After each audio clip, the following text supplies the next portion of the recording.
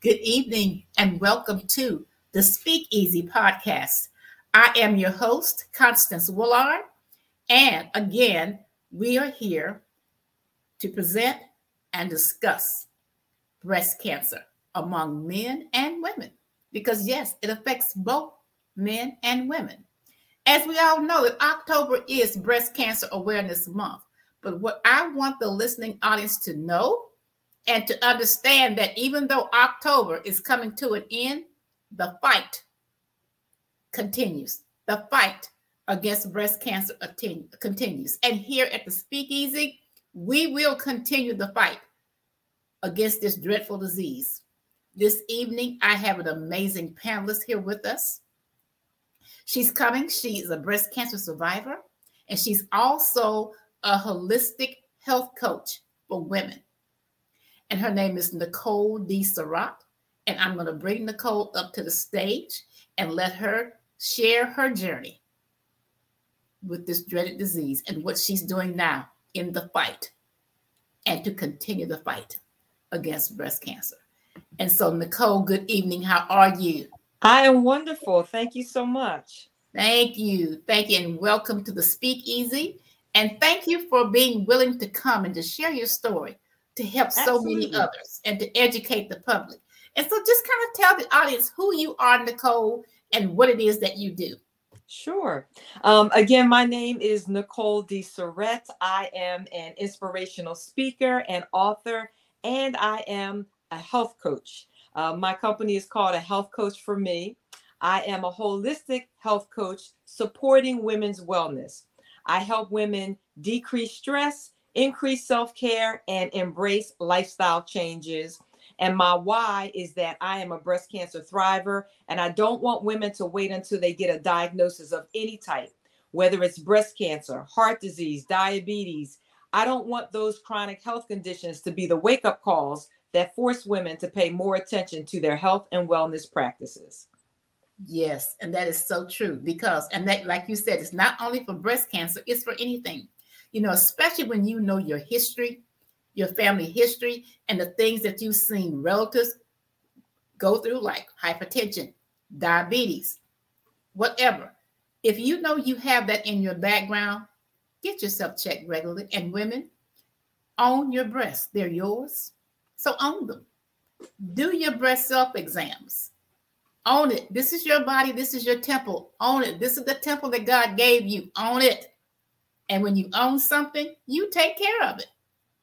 You take care of it. So, Nicolle, I just want you to kind of just walk us through your journey with breast cancer. What was going on at the time you were diagnosed? What led you to the diagnosis?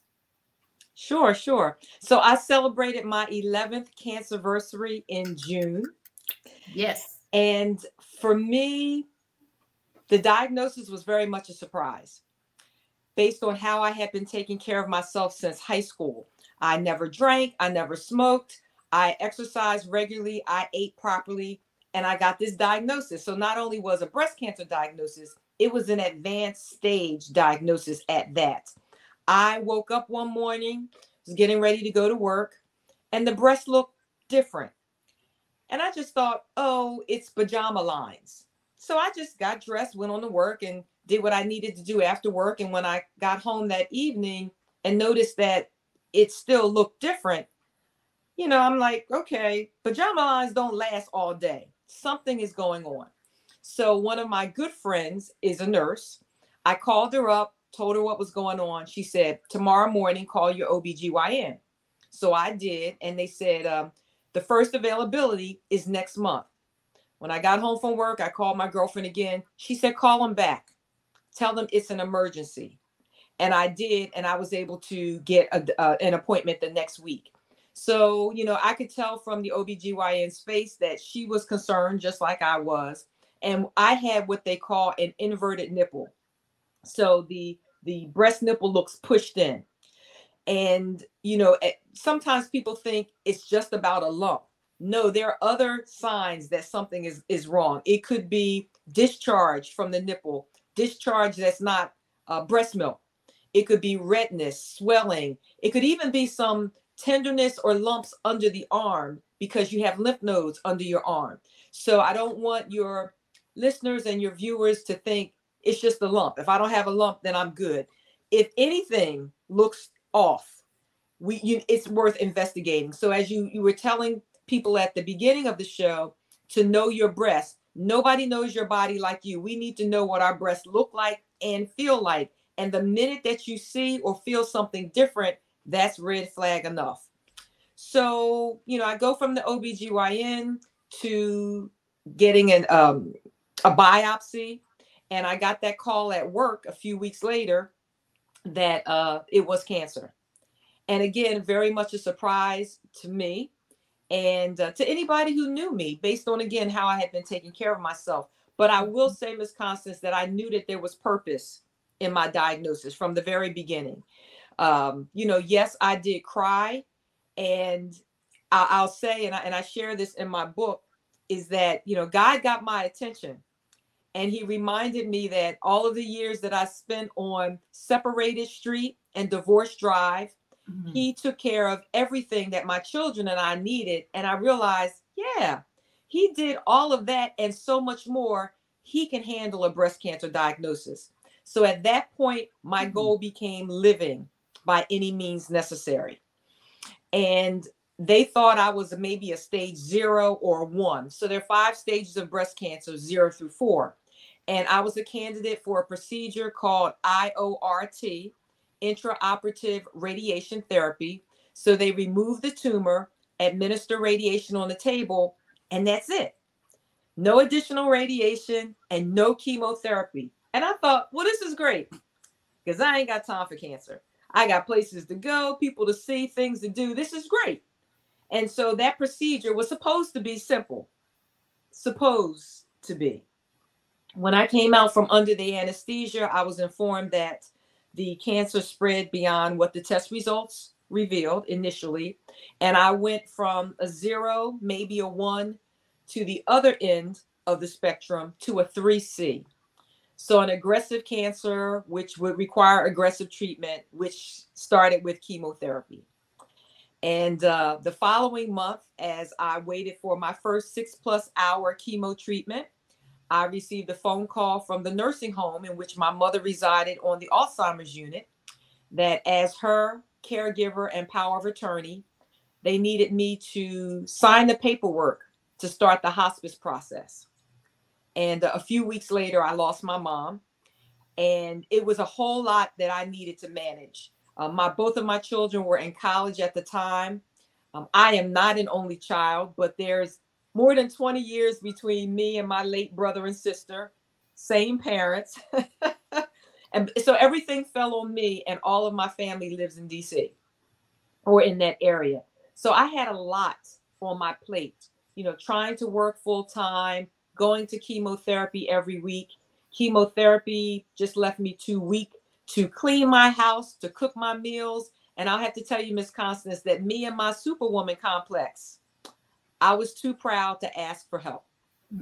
And so what should have taken 6 months of treatment actually took a year and a half because I had a whole lot of delays. I had issues with low white blood cell counts. So if my counts are too low, it's not safe to administer chemotherapy. So they gave me 1 week off so that my body could kind of recoup. 1 week turned into 2 weeks, the 3 weeks to a whole month. And then finally my team said, we can't do this anymore. We're going to need to go back in. And that surgery, they wanted to what they call clear the margins. And so my options were to have another lumpectomy or to have a mastectomy. And I said to my surgeon, what do you think your chances are of clearing the margins? And he said 85%. I said, that's a chance I want to take. And so he was able to do that successfully. So I didn't have to get a mastectomy. I did have radiation, had an issue with what they call a skin breakdown. So they can't administer the radiation. And that was a problem because my son was getting ready to graduate from college out of state. And I told them, I am not missing that boy's graduation. Y'all gonna have to figure out something to do. So I was able to attend his graduation and I did finish my chemo. And actually to this date, my white blood cell counts are still low. So they don't know if they were low because of chemotherapy or if I was just low from the beginning. Yeah. And so that's the short story of my 11+ year journey. Okay, well, thank you. And I'm glad that you said what you did when you were saying about the symptoms and about the lump, that there's not always a lump. And that's what we have been conditioned to think, that Yes. it's always a lump. But I'm learning more and more each day that it's more than that. A lot of times there is no lump. It's a lot of things going on. And so my main goal, and I'm glad you also said that there was purpose in your diagnosis. Mm-hmm. And, I don't know why, and I'm talking about myself, really, as a believer, knowing what God can and will do. When something happens, it's kind of like, oh my gosh, we sit back and we don't realize at that moment that purpose is at work. Yes, yes, yes. We don't realize that. And so I'm so glad you said that you knew that there was purpose in what you were going through. Absolutely. Yeah. And I'm glad you said that. Like you said, you had been on Separation Street and this street and that street, and God brought you through that. So, hey, why can't he bring you and why won't he bring you through this? And so I thank you so much for sharing that. And so knowing that purpose was in your diagnosis and what you were going through and the different roadblocks that you encountered, how did that kind of lead you to the state where you are now as far as your advocacy that you're doing and becoming a holistic health coach? Sure. Again, because I knew that there was purpose. Now, it took me a couple of years to figure out that purpose. Actually, right. I was working, as I mentioned, full time, but my job was stressful. And I realized that I could not fight cancer and the people on the job. So I walked away from the job. I finished all of my treatments, and then I started looking for a job and couldn't find a job. And so I'm like, okay, God, I got it. I need to be on this platform promoting health and wellness as a lifestyle, because again, it was a surprise to me. It was a surprise to family and friends, anybody who knew me, in terms of the what physicians recommend that you do and don't do to avoid a diagnosis. If you were to open one of their books, you would have seen my picture, because I was leading what I thought was a healthy lifestyle. Wow. But once I got through, the cancer treatment, or as I was going through it, I thought that I was handling my stress. So stress from a divorce, stress from being a caregiver of my mom. Now I have a diagnosis. Again, I thought I was managing my stress. And I realized, Miss Constance, I was just really busy. So I'm like, okay, so now I got it. I believe that stress played a huge role in my diagnosis. And stress is an epidemic. And, people don't realize the impact that stress can have on you, because you may not see it outwardly. And, it doesn't make a difference where you look. Stress is just everywhere. It can be the traffic. It can be the money or the lack thereof. It can be the job, the coworker, the boss, the children, the husband. Sometimes it's the husband, Miss Constance. So we've got stress coming in different areas. And I'm like, okay, I want to be on this platform because, people were surprised that it happened to me, but there are a whole lot of people that aren't taking good care of themselves. So it can happen to anybody. And yes. I'm glad that you mentioned at the start of the program about men getting breast cancer. If you have breasts, you can get breast cancer. Exactly. The same way, if you have skin, you can get skin cancer, regardless of the amount of melanin in your skin. So men have less breast tissue, so their chances of getting breast cancer is much, there's a greater margin. For women, it's 1 in 8. For men, I want to say only about 2% of all breast cancers men get. So we've got to keep that in mind. And so my thought is, okay, I believe that we are modern day superwomen dealing with a modern day kryptonite called stress. And we combat stress through self-care. So I help women see that self-care is not selfish, but it's essential to every aspect of our health and wellness. And when I use the word health, I think a lot of people, Miss Constance, think, oh, health is just the physical. No. Health is the physical, the mental, emotional, spiritual, financial, occupational, relational. It's all of that. And we make the mistake of seeing those areas in isolation without realizing how interconnected they are. And if one is out of sync, there's the possibility that they all can fall down as dominoes. So I'm helping women to see that self-care is something we need to do daily. Yes, it's nice to go get your hair done. It's nice to go get your nails done, but we need to be taking care of ourselves every day, even if it's just 5 minutes. 5 minutes to go outside and inhale and exhale. 5 minutes to sit down and read a chapter in a book. Because the truth of the matter is, when you're stressed out, everybody knows about it. Mm-hmm. So when you take a few minutes or longer, and I'm hopeful we can get to longer, to take care of yourself, when you come back refreshed and rejuvenated, then everybody with whom you live, work, and play, they all benefit. And so that led me to becoming a health coach. I'm a former educator. I spent 25 years in the field. And as I'm participating and starting to speak professionally, I'm in the National Speakers Association. I'm doing Toastmasters things. And I always just felt like I'm in the presence of people who have all of these letters in front of their names and behind their names. I need to go back to school and get some type of degree. But of course, I didn't have that kind of time or money because I wanted to make a difference right away.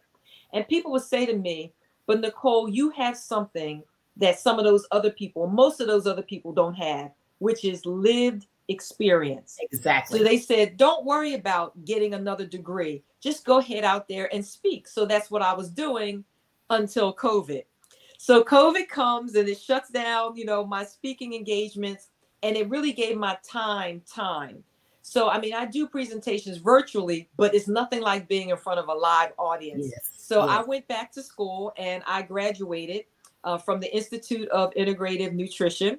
And I am a holistic health coach supporting women's wellness. So I look at the whole woman, not just whatever's going on physically. That might be why she comes to me. But by the time we start to peel back the layers, we might talk about some relational things. We may talk about some environmental stressors. We may have a conversation about the negative self-talk that we do. So I'll cover the whole woman and, whatever the health goals they have. And my job is, if you think about football or basketball, I'm the coach. I'm going to help them create the plays and help them come up with the strategies, but they're going to get on the field. They're going to get on the court and they're going to execute, knowing that I'm going to be their biggest cheerleader and I'm going to be their accountability partner. Wow. And, again, self-care. And a lot of people have this misconception that, I take care of myself. I go get my nails done every 2 weeks and I do this and I do that. But it's about that mind, body, and soul. I'm so glad you said that. Mm-hmm. Self-care is spiritually. Or how's your prayer life? Are you meditating? Are you in the word as you should be? Do you have that relationship with God that you should have? If not, are you working towards that? Self-care encompasses a whole lot. And I like the holistic approach. And I was talking to a friend of mine's daughter, and she is now seeing a holistic medicine provider. Mm-hmm. And she was, telling me some of the things that they were asking her. And one thing, they went back as far as her childhood. Said, can you remember anything or any discourse that was going on in your household at that time? Or was there anything specific? Because all that is important. And I'm like, never thought about that, but they're absolutely right. So you're right. It's the whole total person.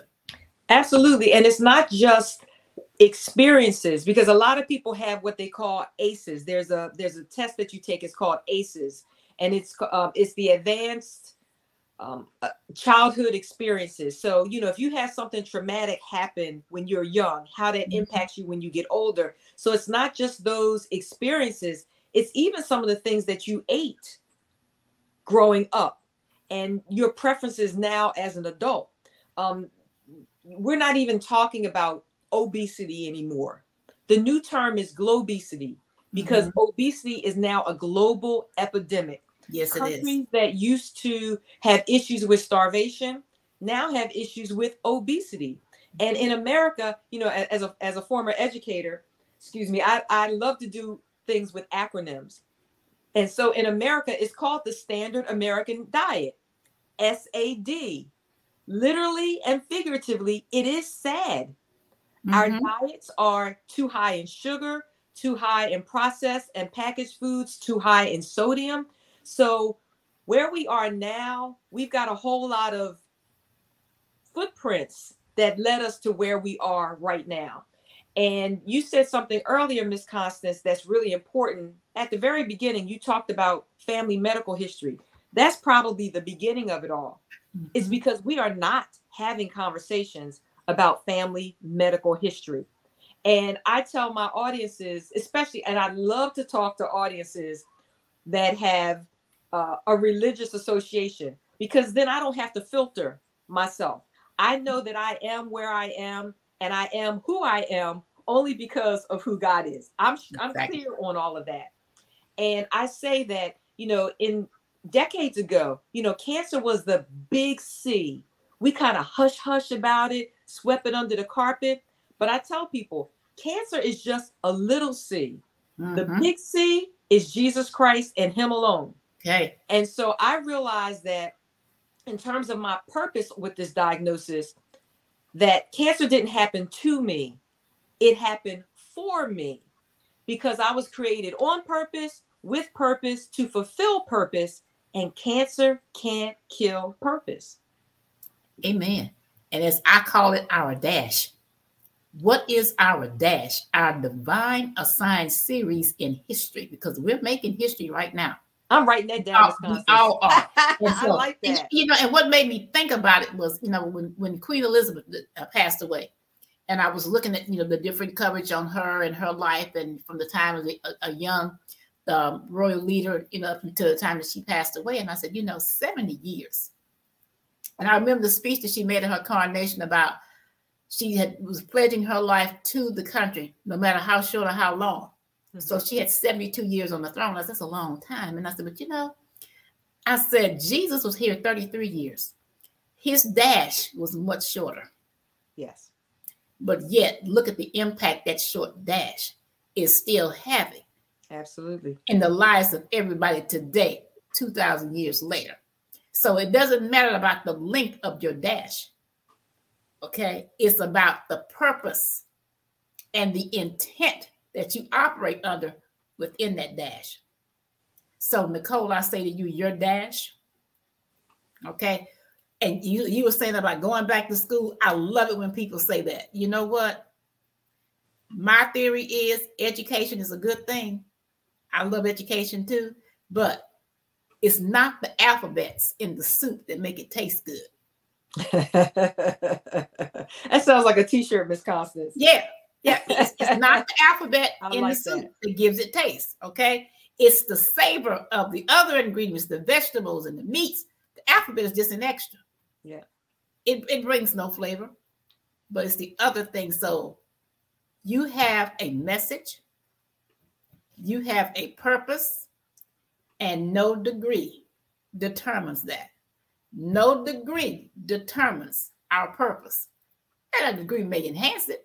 Sure. Yeah. Okay. But at the end of the day, it doesn't matter. Take away the degrees and take the alphabet out of that soup. The soup still has it going on because you have purpose. Amen. And so I want you to keep doing what you're doing. I love what you're doing. I love how you're getting out there and you're educated because the public needs it. Mm-hmm. And so my thing is for young men and women coming up now, they don't think that it's a different generation. They don't think the way we think. They don't see things the way we see things, but yet the same things impact them or affect them the same way. Cancer affects them the same way. And so since I have been doing this series this month, and I'm like, wow, I need to educate my son on breast cancer in males. I need to educate him on that. I have a grandson now. I need to educate when he's old enough, start educating him on that. Right. And so as a former educator like myself, how do we get that word out there to reach the masses? How do we engage them in the necessary discussion to help them to save their lives or save the lives of someone that they love? Got it. Before I answer that question, Ms. Constance, can I go back to something I said? Sure. I just thought I said the wrong word. ACEs is adverse childhood Okay. experiences. Adverse Okay. childhood experience. I just want to make that correction. You know, we need to start the conversations. We need to know about family history, not only on the mom side, but on the dad side as well. Because there are some male cancers like prostate cancer that have a connection to breast cancer. So we need to not only just verbalize that history, we need to write it down. And I think, again, as a former educator, that if we don't do that, it's a disservice to the next generation. Yes. Because if you know that, let's say, high blood pressure runs in the family, if I know that at a younger age, or even if my parents know that at a younger age, that should change what I'm fed or what I'm exposed to. Because we don't want to wait until we get a diagnosis to start making those changes. We need to be proactive instead of Yes. reactive about our health. Exactly. If we wait until we get a diagnosis, it's probably going to be more difficult to treat, and it's probably going to cost more money. So let's again be proactive. So let's start at younger ages. You know, if there are issues with salt and sugar and all of that, we really need to get back to eating to live instead of living to eat. And the approach should be to eat as if our lives depend on it, because it really does. And we have to understand that companies that produce these products, they don't care about our waistlines. No. They care about their bottom line. So we have to be educated consumers. We need to be able to read those product labels and understand what we're putting in our bodies. And if you I know me personally, if I pick up something and it's too high in sugar, too high in sodium, too high in fat, it's going back on the shelf. Because for me, I realize that I'm fighting cancer every day with the decisions that I make. What to eat, not to eat, drink, not drink, exercise, not exercise. The people I allow in my circle, the amount of stress I allow in my life, I'm making a decision every day. We all are. And I want people to make a decision that's going to move them closer to wellness as opposed to illness. And for the most part, we're making decisions that are leading us towards illness.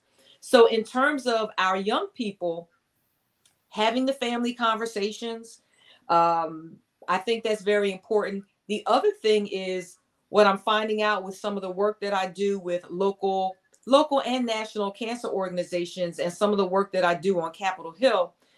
Breast cancer is impacting younger women more and more frequently. And we need to have the conversations. I'll share this with you, Ms. Constance. There are some things that we can do to reduce our risk of breast cancer. So I call them the ABCDEs of breast cancer. So A is for alcohol. Alcohol increases your risk of breast cancer. So with the work that I'm doing locally, we already knew that in some of the campaigns that we are releasing into the community. But studies are showing a greater correlation between alcohol and increased risk of breast cancer. So my thought is, as an educator, we need to have conversations with our young ladies in college. And again, we can't wait until our young people become young adults to start having conversations about stress management and self-care.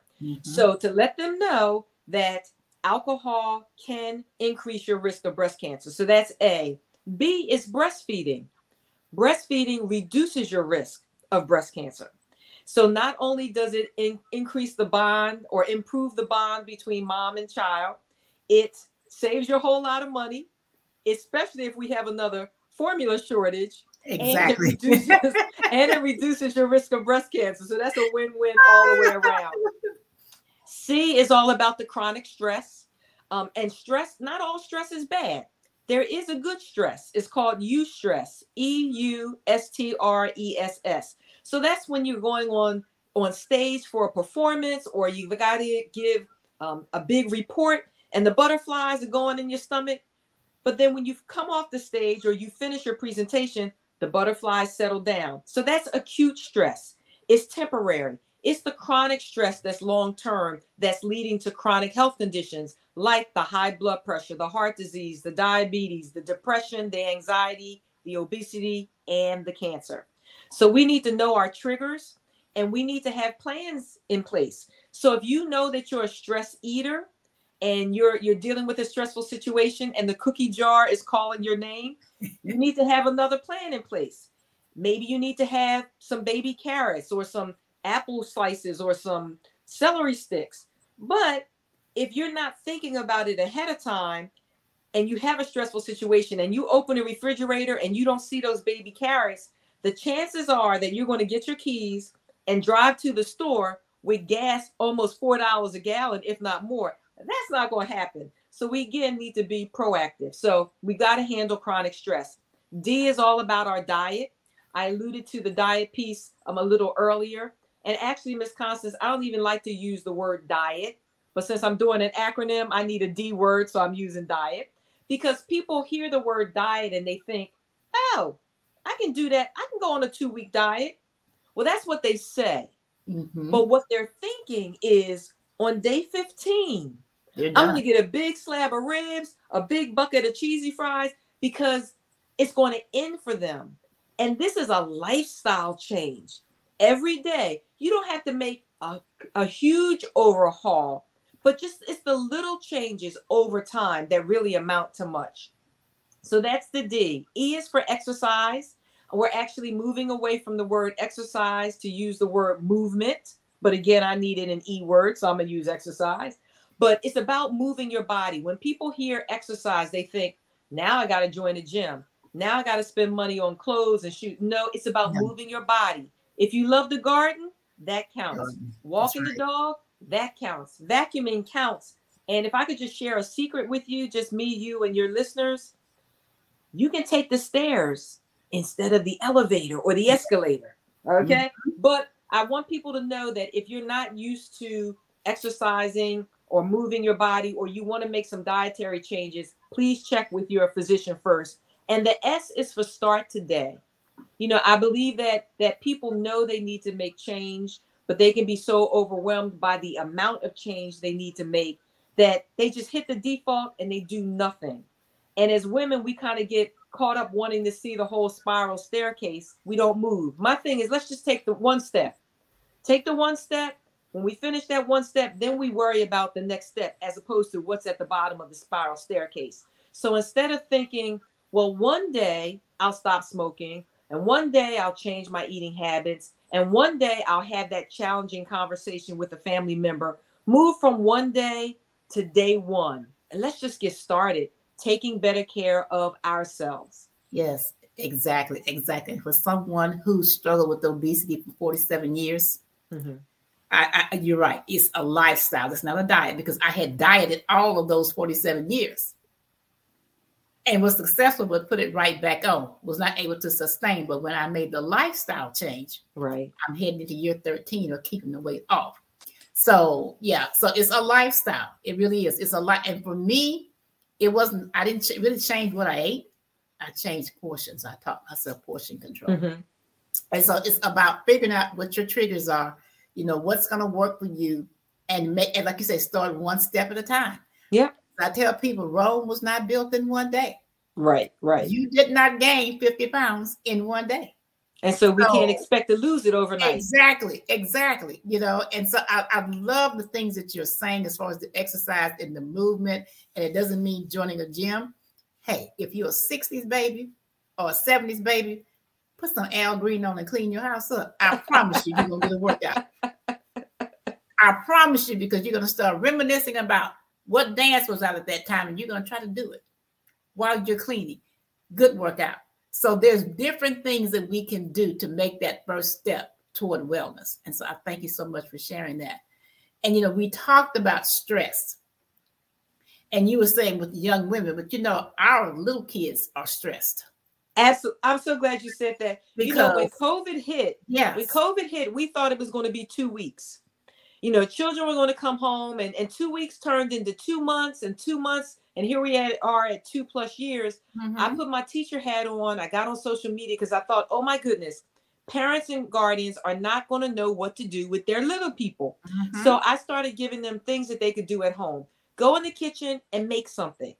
It's a recipe. We're talking math, science, vocabulary, all of that. Exactly. I had a friend who is a high school English teacher. And so she did the same for the older grades. And I let families know, just because they may not have the language, do not think that your little people are not stressed out, because they were wondering, why am I home again? I didn't get on the school bus. I don't see my teacher. I don't see my friends. I didn't put on my uniform. So they are stressed in their own ways, not only from COVID, just from what's happening with, we've got children now who are doing lockdown drills and Yes. active shooter drills. Yes, they're stressed out. They're stressed out also with technology. Some of these children are going to bed. They're supposed to have their device off, but they got their little flashlight and they're on their device, and somebody is posting pictures on YouTube, or not YouTube, but they're posting pictures, let's say on Facebook, or they're doing a video about the party that they're at. And so this teenager is thinking, oh, so-and-so's having a party. I'm here at home. Why wasn't I invited to the party? Is there something wrong with me? So it's a completely different generation. Yes, it is. And we've got to be sensitive to what they're dealing with, the technology, just the world happenings, all of that. It's so major. We have to keep, our children in our thoughts and our prayers, and their guardians, and what they're being exposed to, because they're exposed to stuff in real time with these games and stuff. They see crime, they see violence, but when it happens in your neighborhood, you don't get a redo like you do on the game. You can't start over again. No. And it's really a sad state of affairs. It is. And I think about children now compared to 60 years ago when I was a kid. The things that these kids go through now, I couldn't, as an adult now, at my age, imagine the things that they are going through and witnessing. I mean, I wasn't afraid of going to school and worry about somebody coming in there shooting in the school. Right. That didn't, we didn't worry about that. We were carefree and, having a good time with our friends. We didn't worry about things like that. Well, these kids, that's in the back of their minds. And the first time I went to a high school about 5 years ago and had to walk through a metal detector, that did something to me. And I'm like, you got to be kidding me. These kids are going through this every day, but it's for their safety and protection. So yes, stress is not just for the adults. Correct. It's for the little ones coming up. It's all kind of stress there for them. So we need to work with them on how to relieve stress, because they are fearful of things. And I know as a kid, me personally, when I was fearful of things, I didn't want my parents to know that I was going through that. I didn't want them to have to worry about me. So I kept it to myself. And I dealt with it on my own. I'm like, well, I don't want to tell them that I'm afraid about this or this is going on, or, so I kept it to myself. And so all that internal stress. And so kids go through that. And as parents and grandparents and guardians and neighbors and whomever, we need to be cognizant of that. Absolutely. We need to be paying attention. And unfortunately, technology is good. But there are a whole lot of things about technology that have just changed our society. I can remember being in the supermarket and seeing a child in the cart with a book. And I just wanted to go over there and just thank that mom that the child had a book. I'm getting better with my technology, but the 2-year-old next door could show me a whole lot of things. So they're growing up with the cell phones as an extended hand. And we're not putting the cell phones down and sitting down at the table, having conversations as a family. How was your day? What's going on? All of that kind of stuff. In a lot of families, if they're sitting down, and, mom's got her phone and dad's got his phone, and all at the table.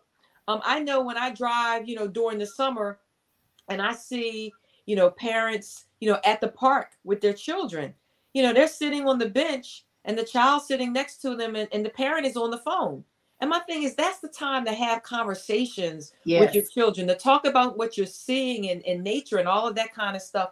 And our heads are so down onto these devices that we're missing what's happening around us and how our children are changing, and we're missing even the things that they're saying with their body language and in their facial expression. We're missing all of that. We really are. Mm-hmm. Yes. And so getting back onto knowing our health history, the only time for me, just thinking about it, how can we do this?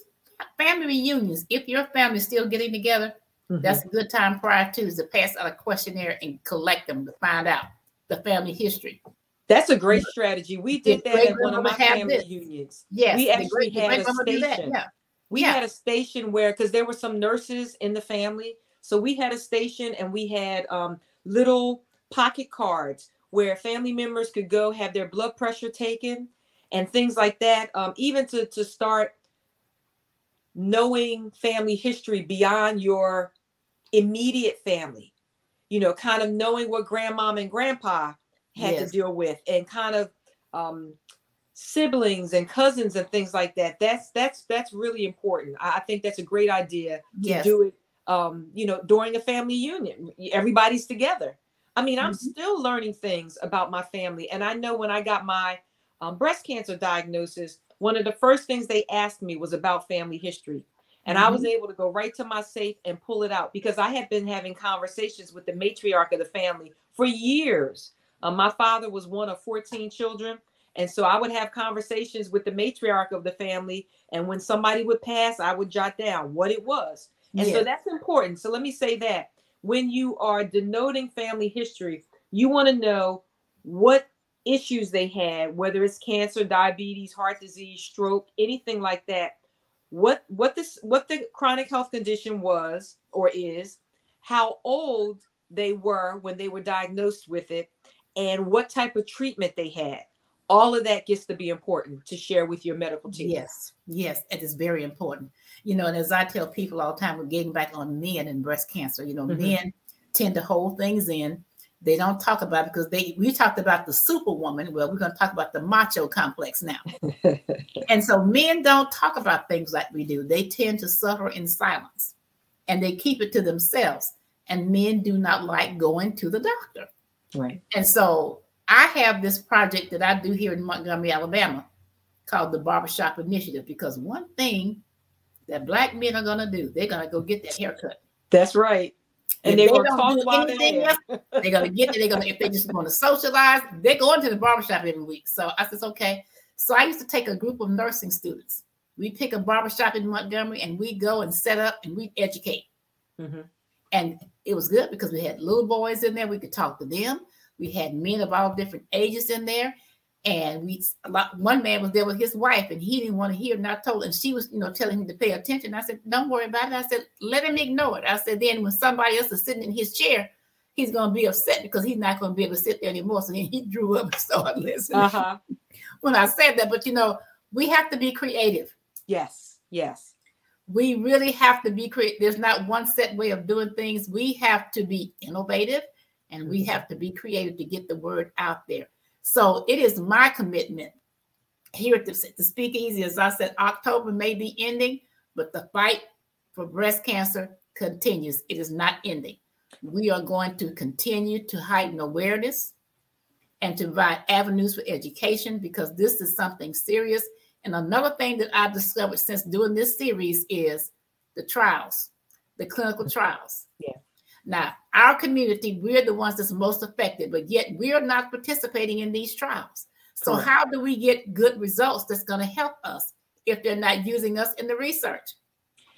Yeah, so you bring up a very important point.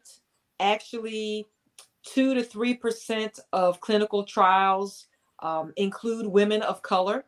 And you're right. White women are diagnosed with breast cancer more frequently, but Black women are dying from breast cancer at a 41% rate. At a 39% rate, they are experiencing a recurrence. And our survival rate isn't as good. So you're right.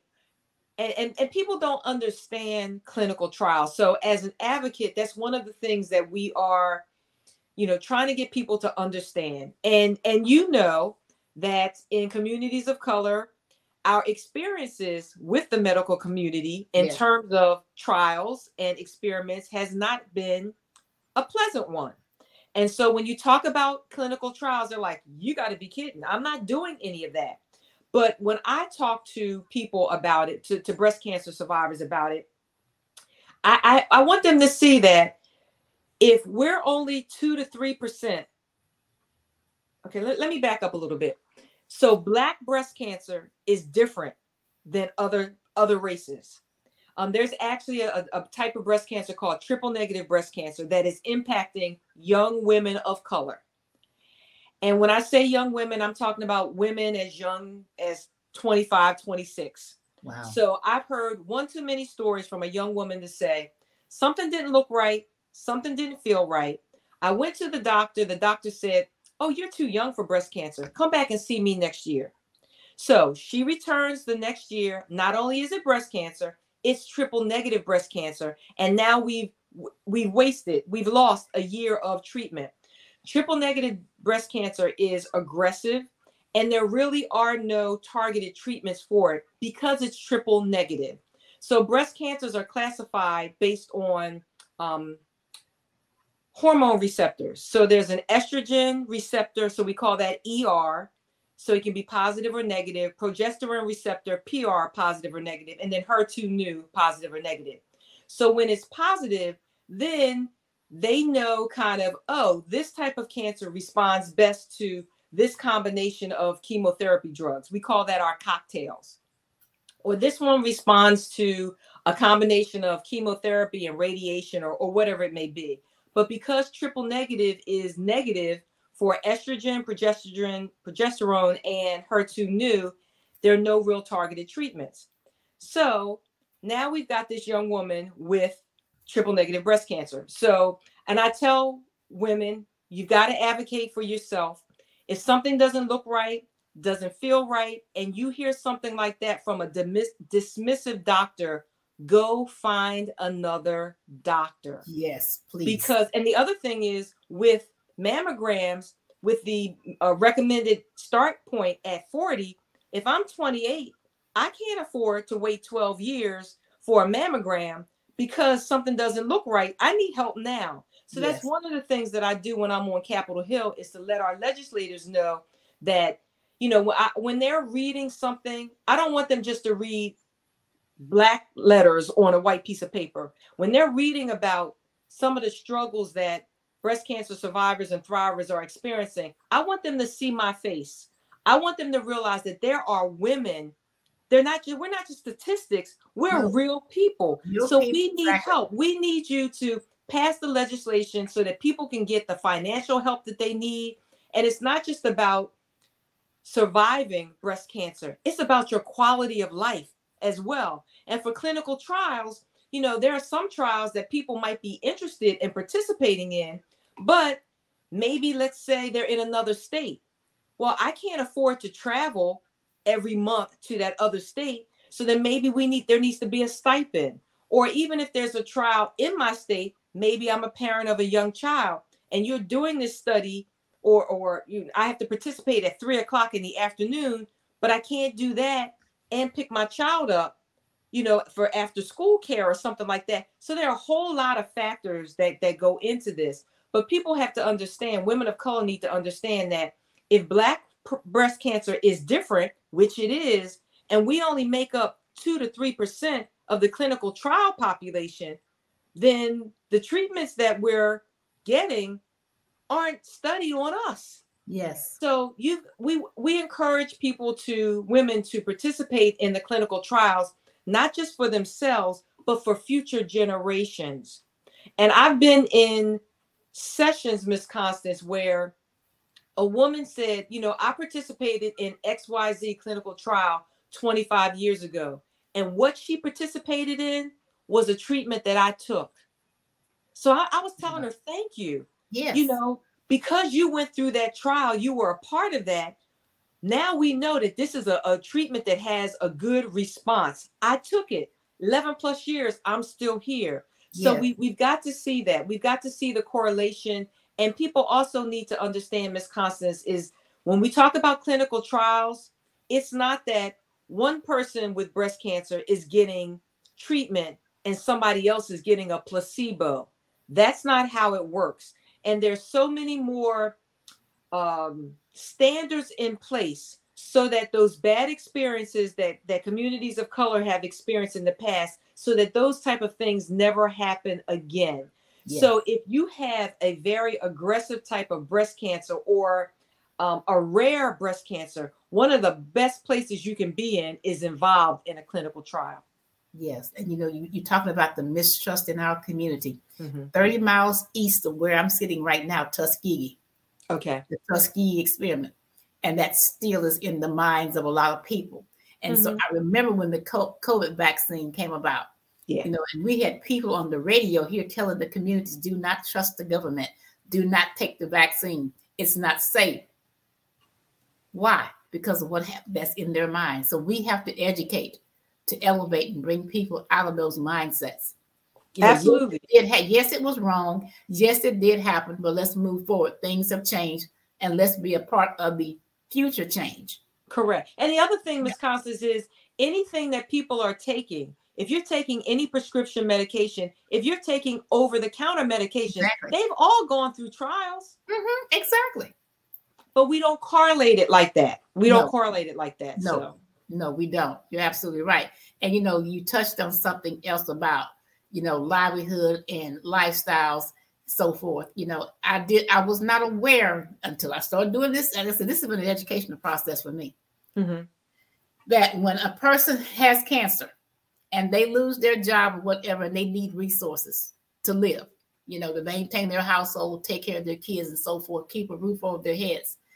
I'm thinking in my mind that the American Cancer Society and Susan G. Komen, these places were available to provide resources. And I found out after doing this series, that's not the case. That the money they raise is strictly for research, not for financial assistance of any kind. There may be some local organizations that can help, but that you have to investigate based on, where you live.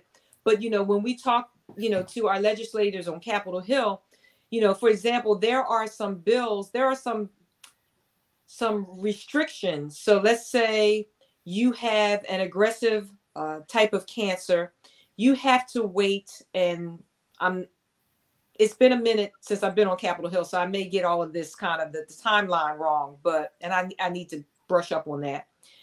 You have to wait, let's say 6 months before you qualify for, I think it's maybe Social Security or Social Security disability insurance. So you've got to do this 6-month waiting period and then another 2-year waiting period. If you have aggressive breast cancer, you don't necessarily have 2+ years to wait for somebody to, give you financial help. And women, unfortunately, Ms. Constance, are having to make a decision. Do I pay out of pocket for something that can possibly save my life? Or do I pay to put clothing on my children's back and food on the table? That's a decision that people should not have to make. Exactly. And President Obama made that same point. He said his mother had that same dilemma. When it came to her, do I pay this bill or do I pay for my treatment? That was the same issue that his mother was facing. And that's why he was so for making a change with healthcare and reforming healthcare, because of that personal experience. Wow. Yeah. And when I go to Capitol Hill, I'm a voice for I call them my bosom buddies and my LinkedIn Pink sisters. And sometimes survivors don't feel like they have a voice. Well, I can go to Capitol Hill and I can represent them, represent myself and represent them. But we all have a voice with our vote. So we can, we need to know where people stand on these issues, people who are running for office, where they stand, and then make a decision on what's important for you and your family, and do they support that or not? Exactly. Very important. And as I tell people, all elections are important, but focus on your state and local elections, because that's where the action is. It's not always the national. Start at the local levels. Right. That's where you get the most traction a lot of times. So you need to know who people are that are running to represent you. And before you give them that power to do that, know where they stand. And so, Nicolle, if anyone in the listening audience wants to find you, how would they find you? So I am on LinkedIn, and my name is on the screen, Nicolle D. Surratt. You can also go to my website. I made it easy, Miss Constance, healthcoachforme.com. That's also my email address, Nicolle, Nicolle at healthcoachforme.com. And I'm happy to talk to women, about their health and wellness goals. I'm happy to do what I can for my bosom buddies and survivor sisters. If you have questions, even if they just want to vent, I make myself available because nobody understands the journey like somebody who's been there, done that, and got the pink t-shirt. Exactly. So Nicolle, I thank you so much for coming this evening and sharing with us and educating us, enlightening us, because there is so much. And I thank you so much for coming. And to the listening audience, again, October is ending, but the fight against breast cancer is continuing. And here at the Speakeasy Podcast, we will stay in the fight and we will continue in the fight.